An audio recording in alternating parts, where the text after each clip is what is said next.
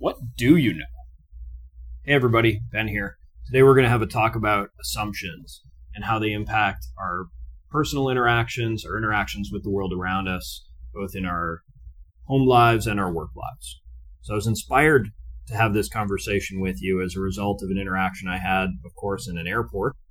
So I figure I'll share that story with you first, and then we can dive into what does all that really mean. As usual, I was awaiting an airline flight out of Vancouver, and as I was waiting to board, I had one of the gate agents approach me with a boarding pass in hand, came up, hands me the boarding pass and went, "Listen, we made a change to your seat on this flight to make it easier for you." Now, full disclosure, when I'm traveling, I make every attempt to pick a seat that actually is easy for me and easy for those around me. So I try to sit in a window seat because it's really hard. I can't get up and let people in or out if they need to go to the restroom or that type of thing. So I try to stay out of the way. I also fall asleep on the plane, so being able to lean up against the window is pretty nice.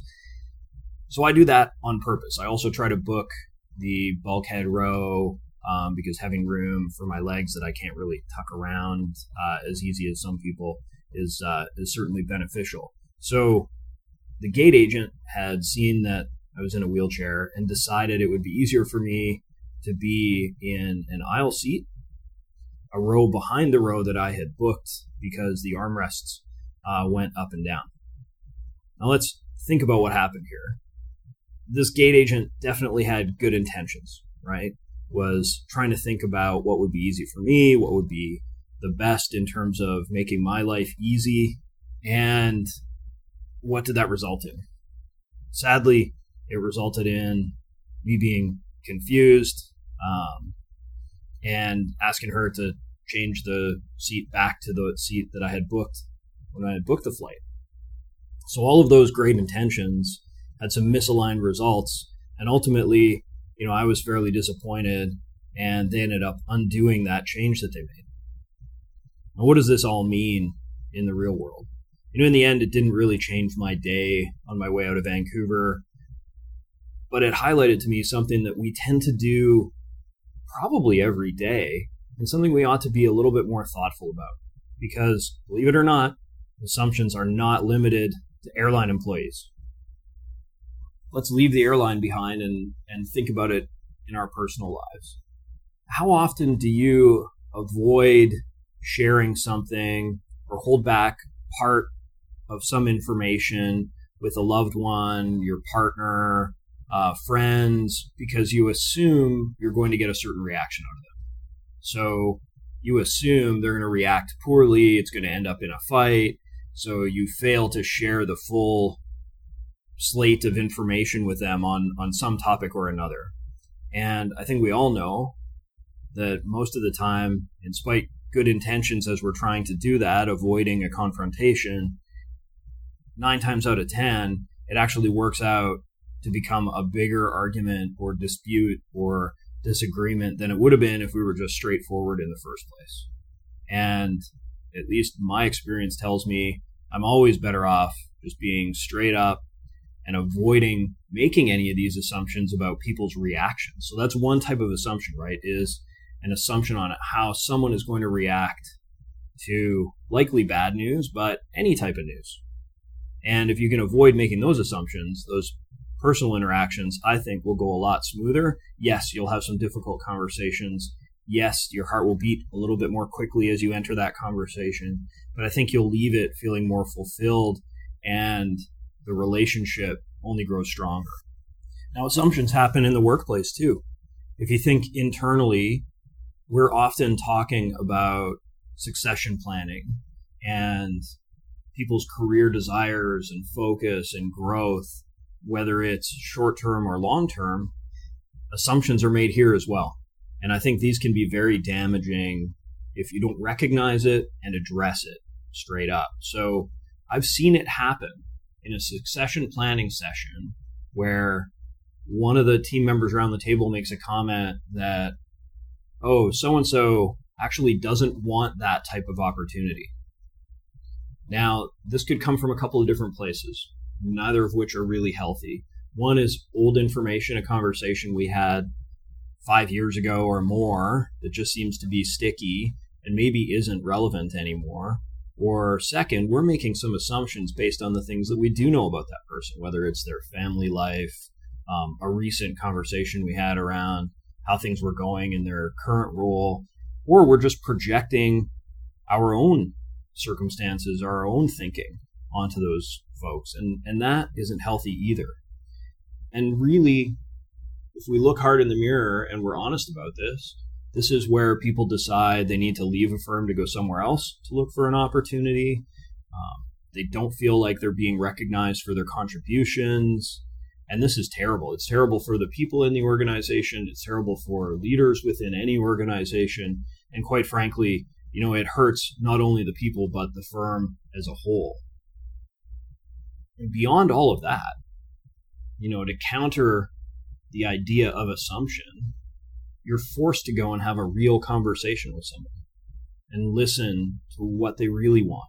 And if they don't quite know, maybe help them with that thinking and that envisioning of the journey, and ask some questions that help you get to a place where you can understand the types of opportunities they would be interested in. So again, nothing positive to be gained from making assumptions on what people want, but make no mistake, it does happen, and it's on us to behave differently and be willing to have those conversations and ask questions and really listen for the answers. One more scenario I want to talk about is external, right? So we covered airports, my favorite topic. We talked a little bit about our personal lives. We talked about one scenario internally where assumptions can be problematic. Now let's think about externally. What about our clients? Oftentimes, we can convince ourselves that we know what they want more than they do, despite the fact that they could be asking us very specifically for something. When we go in and we meet and we're having a coffee or we're having a meeting with this client and we're looking to find out more information, are we truly listening to what's being shared with us?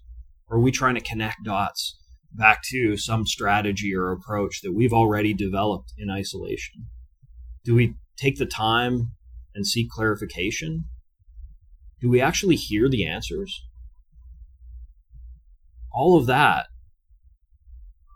leads you down this path where, I think sometimes we do, sometimes we definitely do, but there are many times where we do not do those things, where we make an assumption or we flat out say, we know they're asking for this, but this is what they really need. We've worked with them enough that we know what they really need to do this job.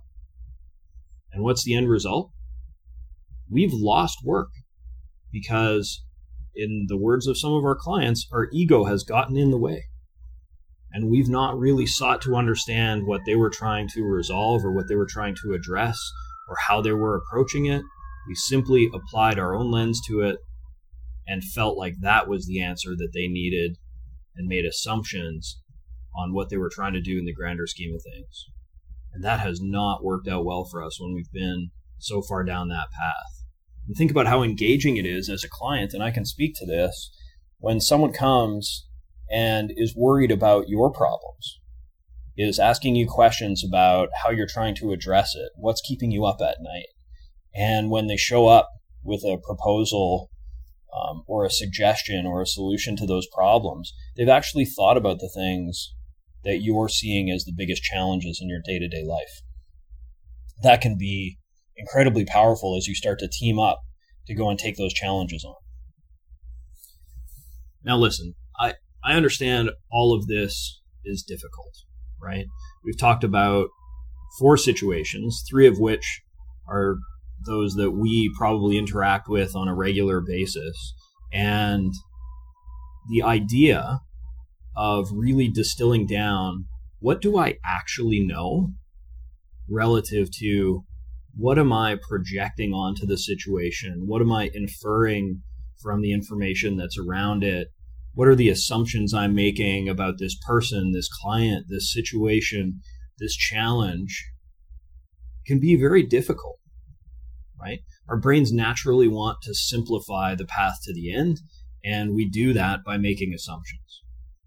So what I want you all to do is this week, when you start to approach those situations in either your personal life or your professional life, is slow down a little bit.